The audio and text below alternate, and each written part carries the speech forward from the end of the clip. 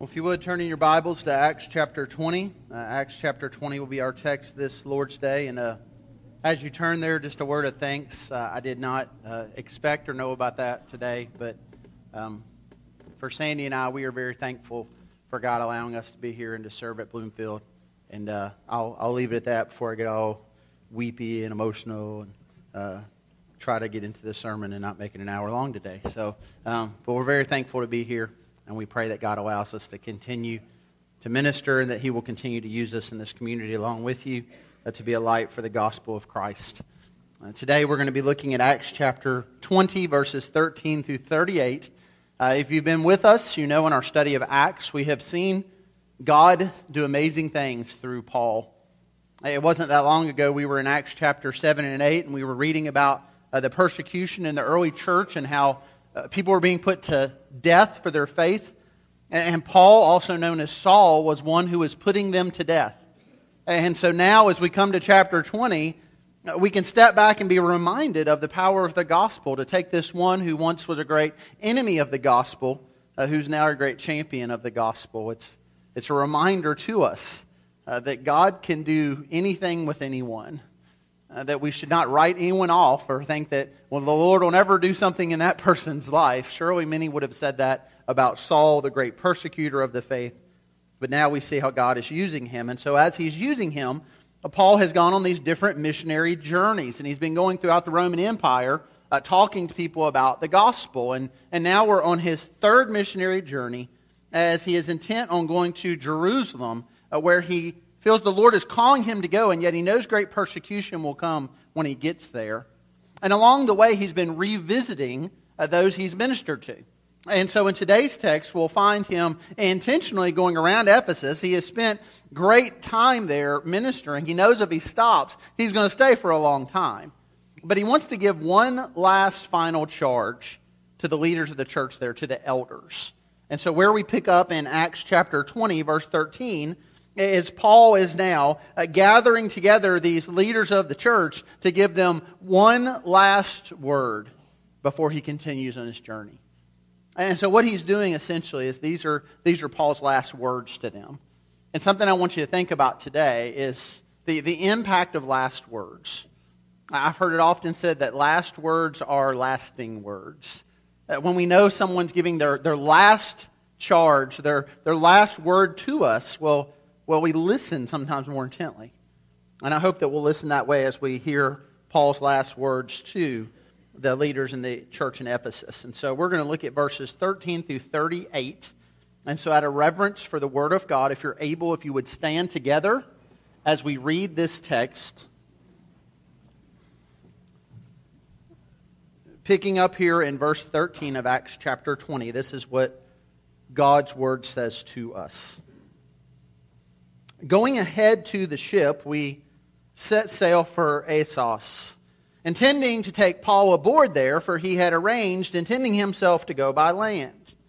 And when he met us at Assos, we took him on board and went to Mytilene. And sailing from there came the following day opposite of Chios. And the next day we touched at Samos. And the day after we went to Miletus. For Paul had decided to sail past Ephesus so that he might not have to spend time in Asia. For he was hastening to be at Jerusalem, if possible, on the day of Pentecost. Now from Miletus we sent to Ephesus and called the elders of the church to come to him. And when they came to him, he said to them, "You yourselves know how I lived among you the whole time from the first day that I set foot in Asia, serving the Lord with all humility and with tears and with trials that happened to me through the plots of the Jews. How I did not shrink from declaring to you anything that was profitable, and teaching you in public and from house to house, testifying both to the Jews and the Greeks of repentance towards God and of faith in our Lord Jesus Christ. And now behold, I am going to Jerusalem, constrained by the Spirit, not knowing what will happen to me there, except that the Holy Spirit testifies to me in every city that imprisonment and afflictions await me. But I do not account my life of any value, nor as precious to myself, if only I may finish my course in the ministry that I received from the Lord Jesus, to testify to the gospel of the grace of God. And now behold, I know that none of you among whom I have gone about proclaiming the kingdom will see my face again. Therefore I testify to you this day that I am innocent of the blood of you all. For I did not shrink from declaring to you the whole counsel of God. Pay careful attention to yourselves and to all the flock in which the Holy Spirit has made you overseers, to care for the church of God, which He obtained with His own blood. I know that after my departure, fierce wolves will come in among you, not sparing the flock. And from among your own selves will rise men speaking twisted things, to draw away the disciples after them. Therefore, be alert, remembering that for 3 years I did not cease night or day to admonish everyone with tears.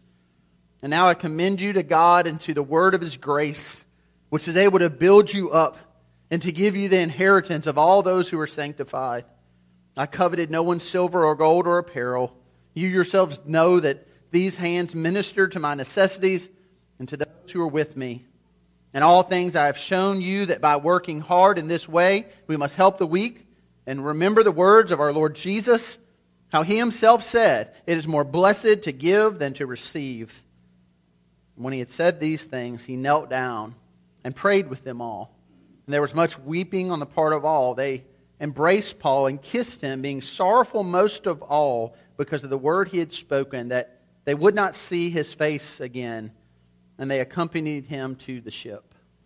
Father God, we pray that you might use this word in our lives today to draw us to faith and repentance, to help us respond to the gospel of Jesus. We pray in Christ's name. Amen. You may be seated.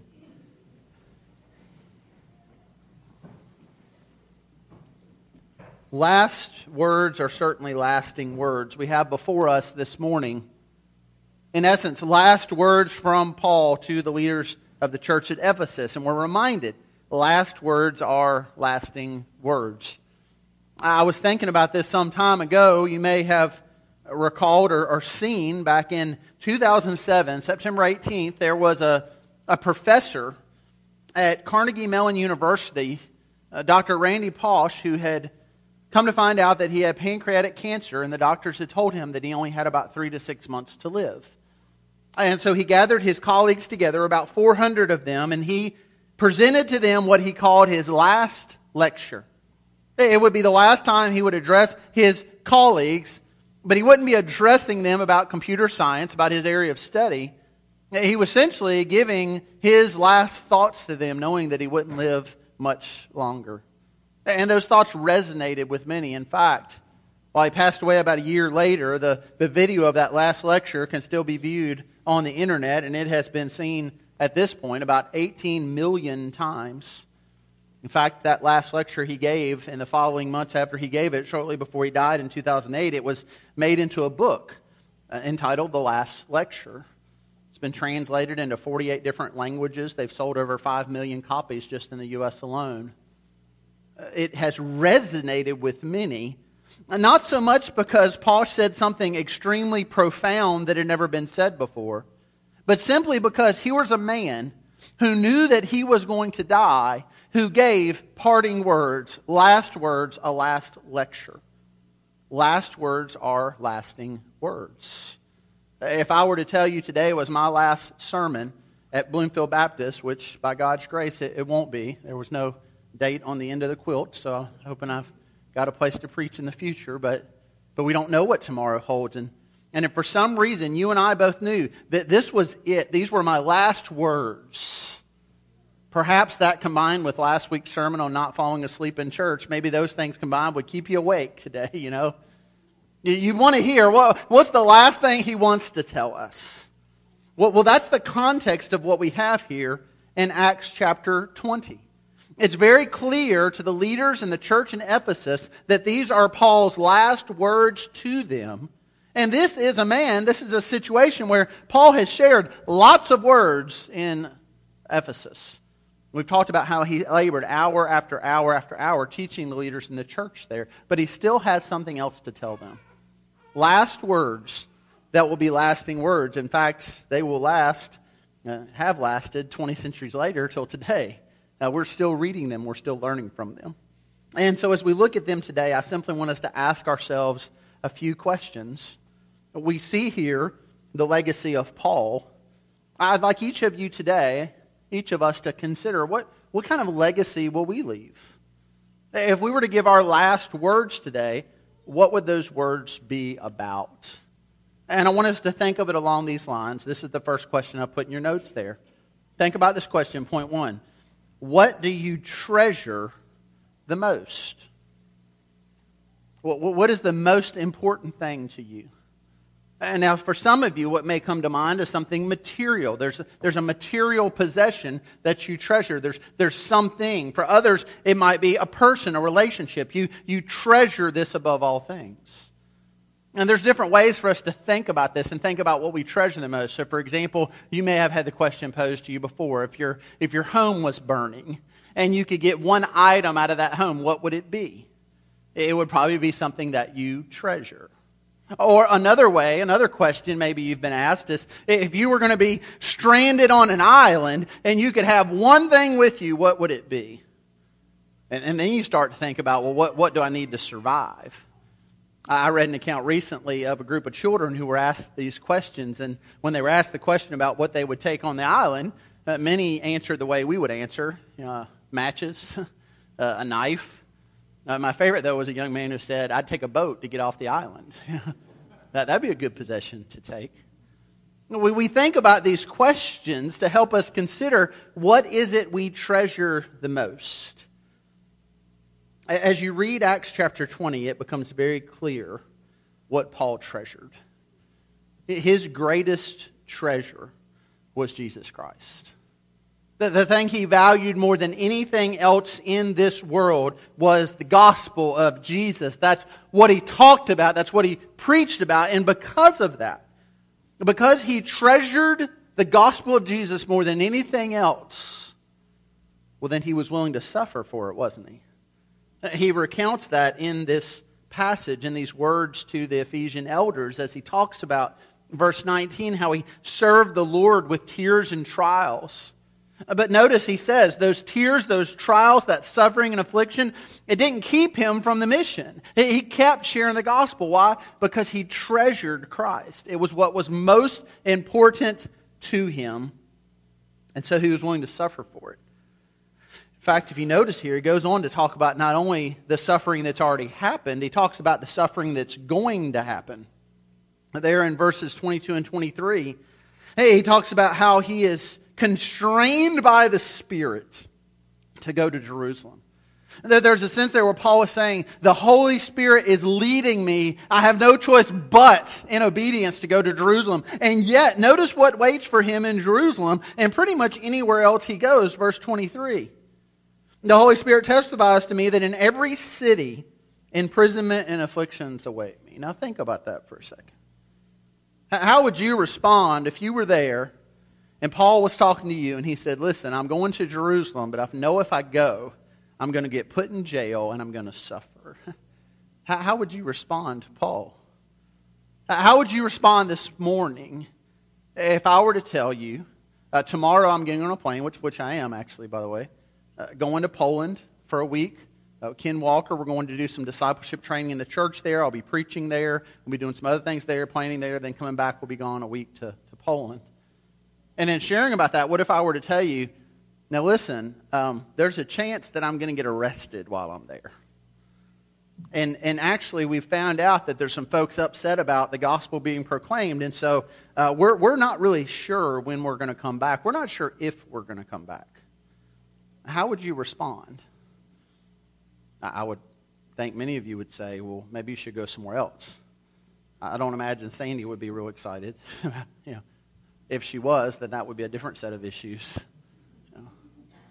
That's not a bad thing, by the way. I mean, that's human nature. We want to protect people, we want to take care of them. And so I would hope that many of you would say, well, now let's think about this. Let's pray about this. I mean, are you sure this is what God's telling you? Because that's dangerous, isn't it?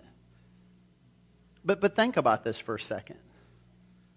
Now think about the way we already talk to one another when it comes to going places, even when there's not danger. Even when there's not the threat of imprisonment and affliction. And sometimes in the church, we're not very encouraging to folks when they start talking about going to other places, going to different places, going to other nations. I talked recently to some friends that you've met, the Clarks. They were here with us for about a year, staying in our mission house, and they were sharing about all their experiences during that year. They spoke at our church, spoke to many churches. They were very affirming of our church and our heart for missions. But they shared with me that in a number of churches they spoke to, and this didn't happen here, but in a number of churches they spoke to, they said time after time people would come up to them after the service and would say, "I can't believe you're going to do that. I would never get on a plane and go to someplace I'd never been." Oh, well, thanks for that encouragement. Jeff said he actually had this, a bruise here from where his wife would grab his arm, to say, "Don't say anything, don't say, hold your tongue here." But we started talking about that and talking about, so often people don't even think about it. They just kind of say it, not because they're worried something's going to happen, but because they don't treasure the gospel of Jesus going to the nations. That's the issue there. When we really treasure the gospel, then we live our life in light of the gospel. But so oftentimes we don't treasure the gospel because we so treasure our life. And we hold our life as more dear than the gospel of Jesus. And when that's the situation, well then, why get on a plane? Why go to a bad part of town? Why give sacrificially? Why give at all?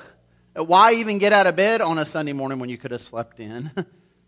Why not just live for yourself and what pleases you most rather than for the gospel? If we don't treasure the gospel, that's eventually where we go. And so notice here, the Apostle Paul, as he says the gospel is his greatest treasure, notice how he presents that.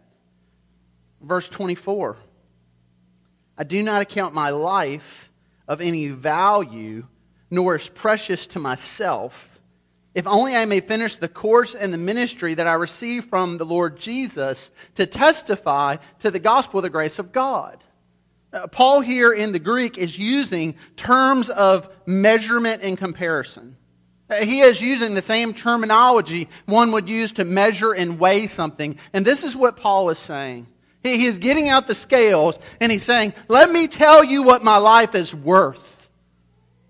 Let me tell you the value of my life. Now think about that for a moment. What is the value of a human life?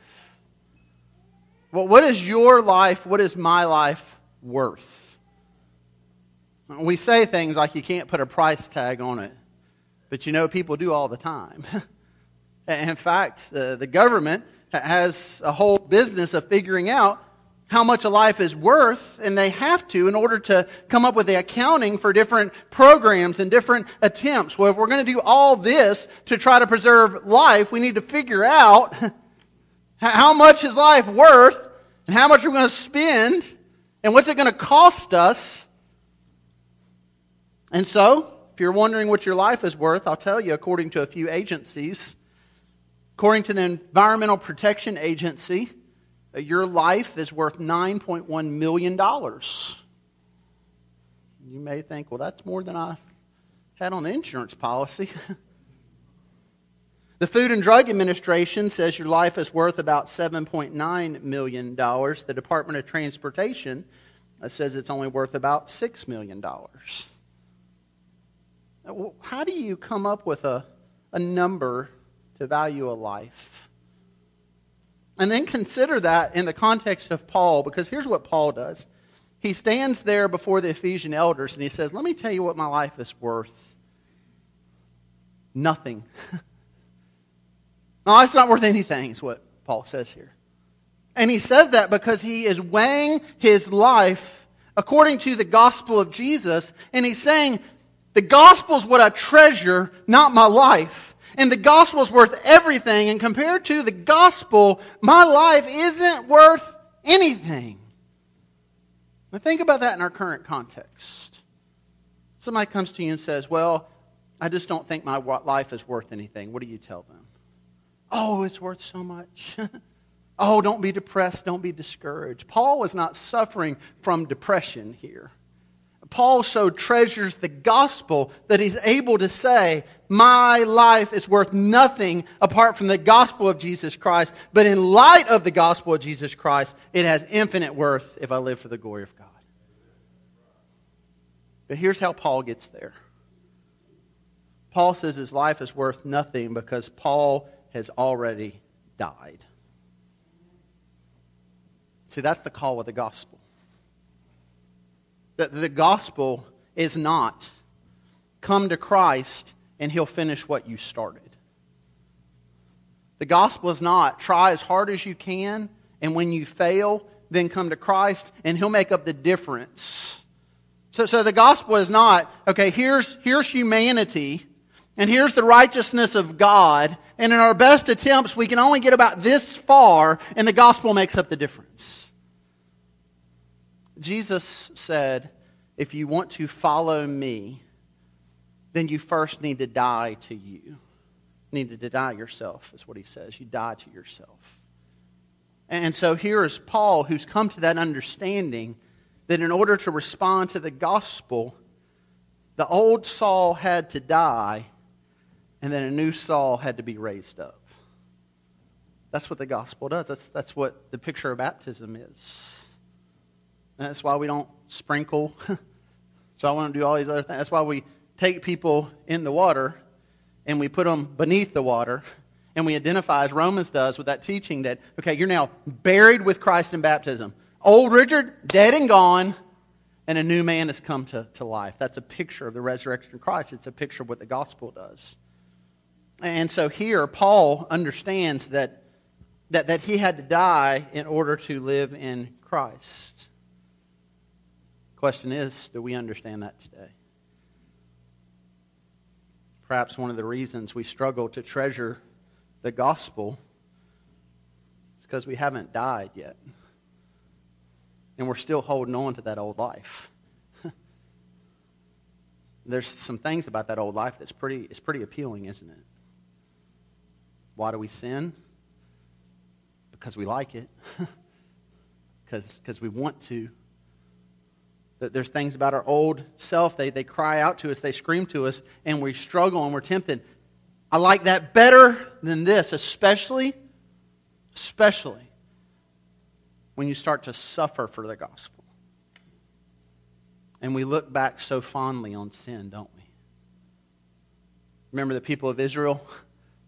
400 years of slavery. God is delivering them out of it. And along the way, as soon as a little bit of trial and suffering comes, what do they say? It sure was great back there, wasn't it? Friends, that's exactly what we do in our sin. We want to go back. And unless we die to it, then we will keep going back to it. Read recently of a young missionary, this was years ago, who was going to the Fiji Islands. If I told you today I was going on a mission trip to the Fiji Islands, you'd probably say, well, I'd like to sign up for that mission trip there. You know. But not then. Because this was years ago. The Fiji Islands at that point were inhabited by cannibals and savages. Now, that doesn't look so good on the brochure. People weren't going there as tourists, but people knew about what was going on there. And this young man, James Calvert, felt so compelled to take the gospel to them that he decided, that's what God's calling me to, that's where I'm going. He gathered up others, they got on a boat, and they started heading towards the Fiji Islands. Along the way, they had many conversations with the boat's captain, who became endeared towards them, began to really got concerned for them, worried for them, and so he started to talk to Calvert and said, listen, I don't know that you want to go to the Fiji Islands. There's cannibals there. There's savages there. You don't want to go there, do you? On one occasion, in frustration, the captain finally said this, Calvert, you will lose your life and the lives of those with you if you go among such savages.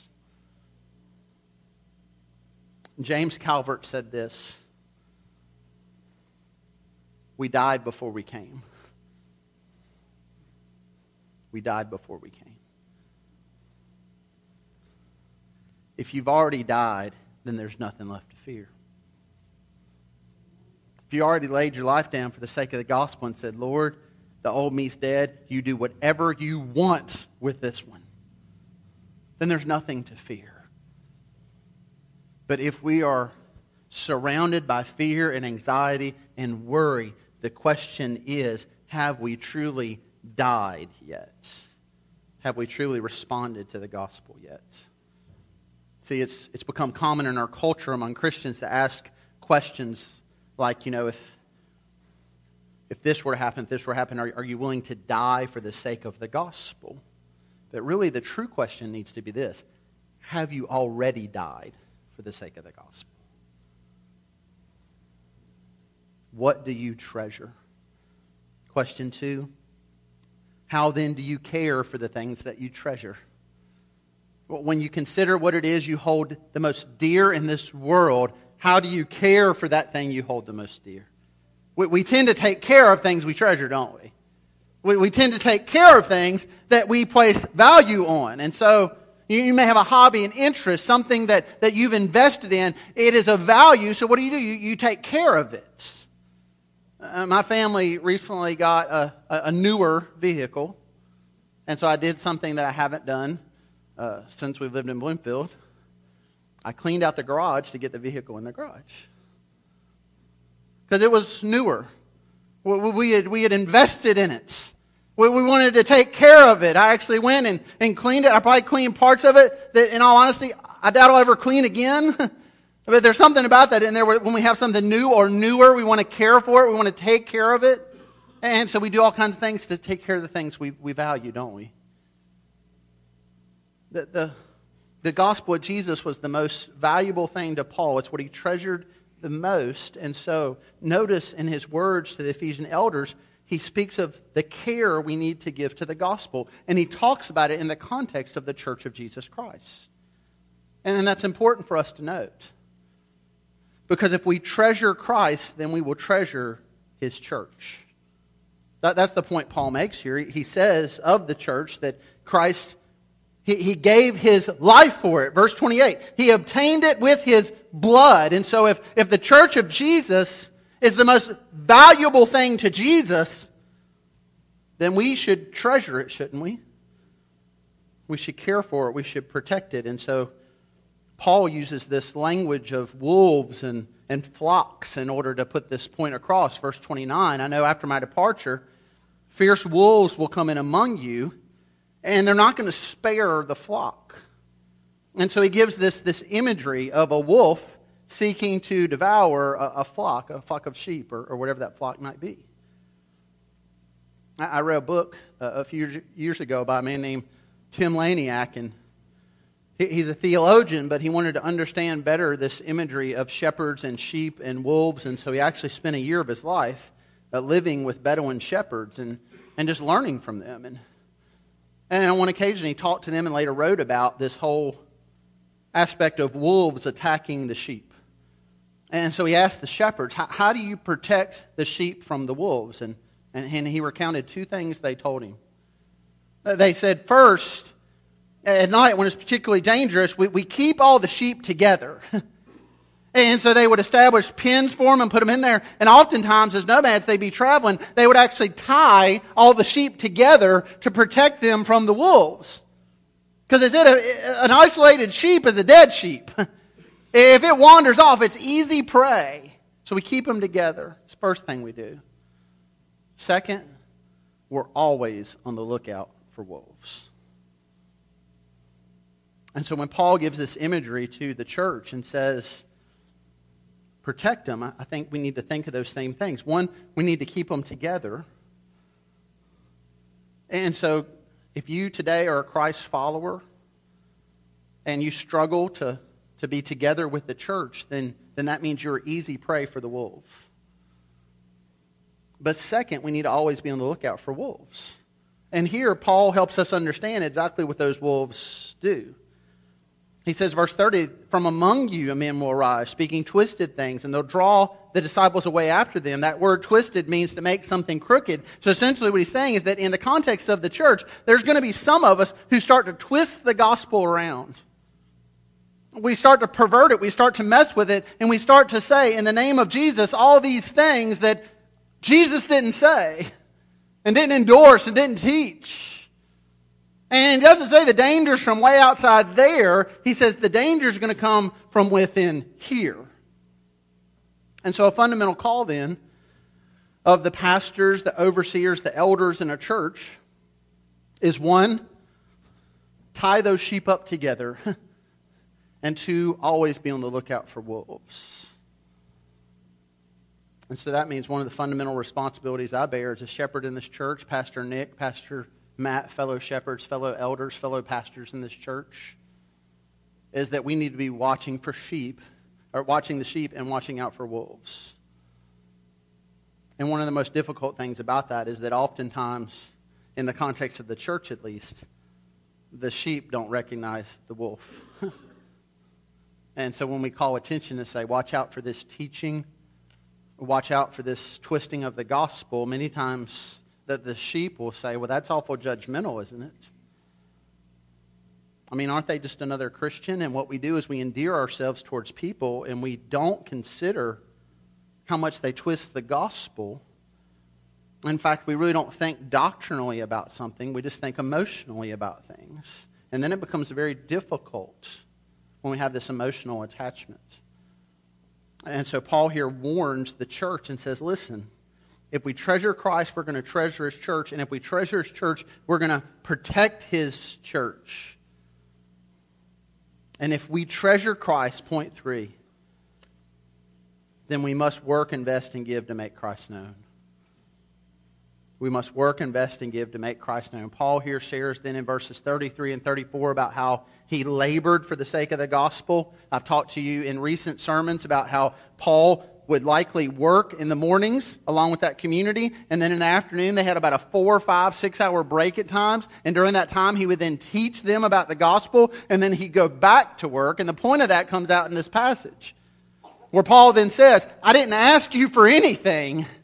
I labored with my hands. I worked hard. I wasn't lazy because I wanted you to hear the gospel, because I treasured the gospel. And then he quotes there those words of Jesus. It's more blessed to give than receive. Now Paul says, do you remember Jesus saying this? Now for us reading the Gospels, Jesus didn't say this in the Gospels. This falls under the category of what we read about in John 21. There's many things Jesus said and taught that aren't recorded in the Gospels, and this would have been a part of oral tradition, and Paul received this teaching as many others did, and it was consistent completely with other things Jesus said that are recorded in the Gospels. It is more blessed to give than to receive. And it brings to mind that question we started with. What do we treasure?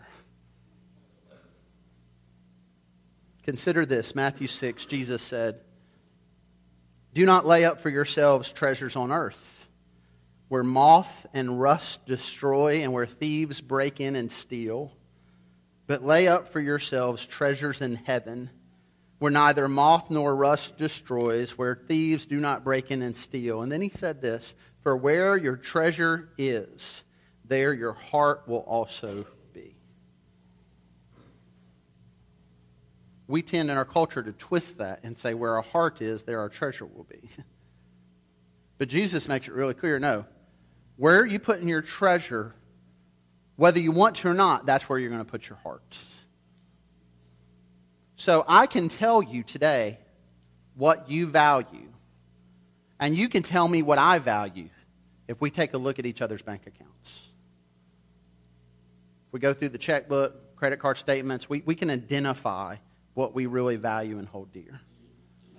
Now, side note, I balanced our checkbook yesterday. If you go through it, then you might conclude that I value Walmart, Dollar General, and orthodontists. That's where most of the money went.